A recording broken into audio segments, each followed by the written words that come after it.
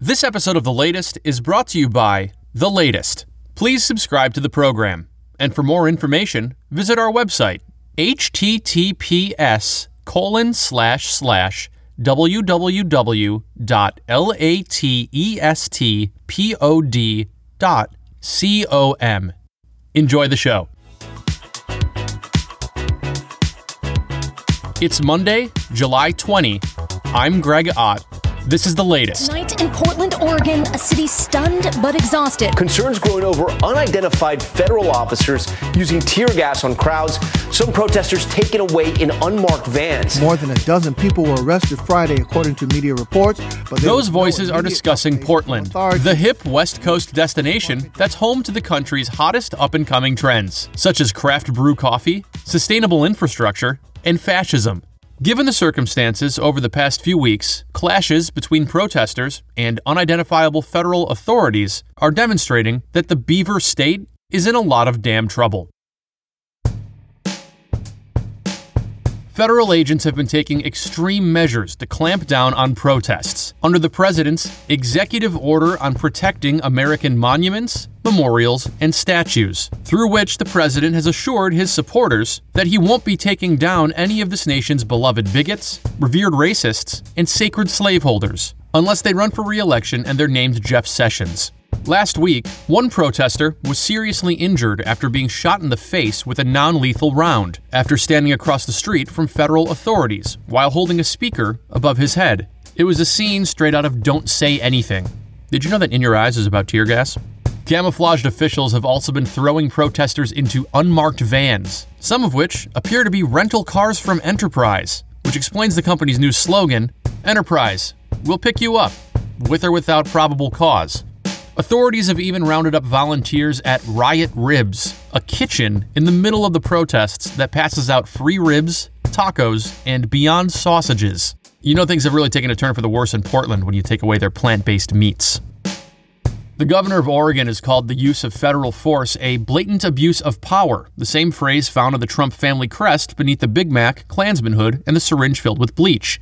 But allies of the president are defending his so-called secret police. After all, if they're secret, you cannot see them. The acting head of the Department of Homeland Security says the feds are just trying to help, like the Red Cross, organizing a blood drive for Dracula.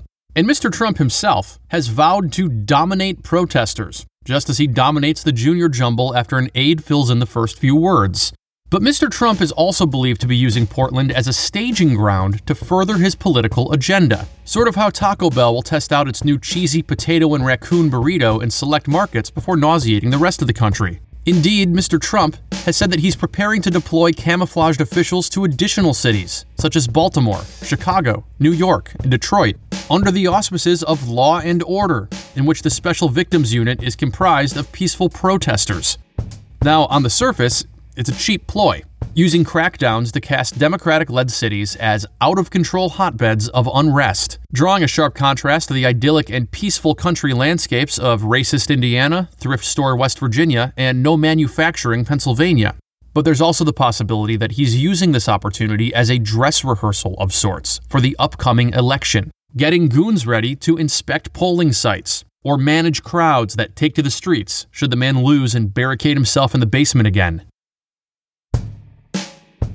Either way, I agree with Oregon's governor, who believes that Mr. Trump wants a confrontation to distract from the coronavirus pandemic, like a magician who steals your wallet while he saws your girlfriend in half.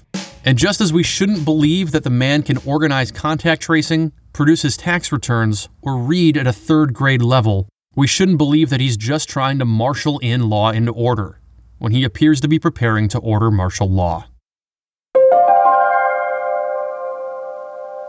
And now it's time for an O.J. Simpson special report.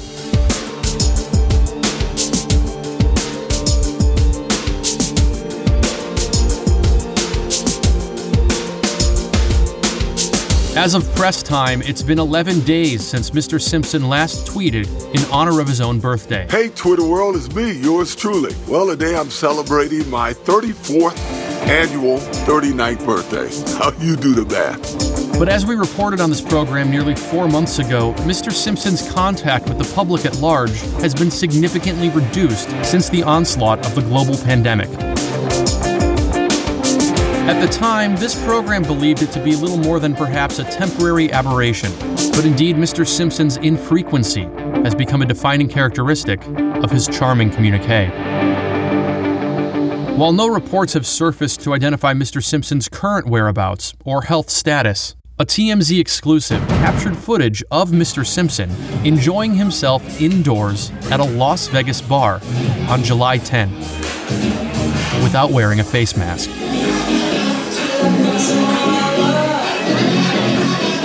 Despite an extensive public records search and several calls to area hospitals, this program could not confirm whether or not Mr. Simpson is intubated or otherwise connected to a mechanical ventilator in an effect to mitigate the effects of COVID-19.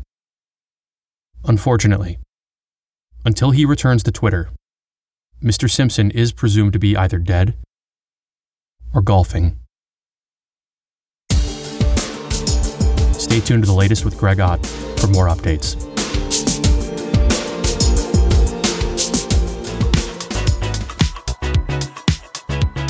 And that's the latest, written, recorded, produced by Greg Ott. O.J. Simpson Twitter update produced by Christy Forsch. Please subscribe to the show. You can find us on Apple Podcasts, Spotify, other weird apps. We're on all of them because that's how RSS syndicates. Latestpod.com, that is your site for all things latest podcast related. You can follow me on Twitter @_Greg Ott. Yeah, right. See you soon. And by see you soon, I mean hear you soon. And by hear you soon, I mean you'll be hearing me soon. And by me soon, I mean you will soon be hearing me do another episode of this podcast.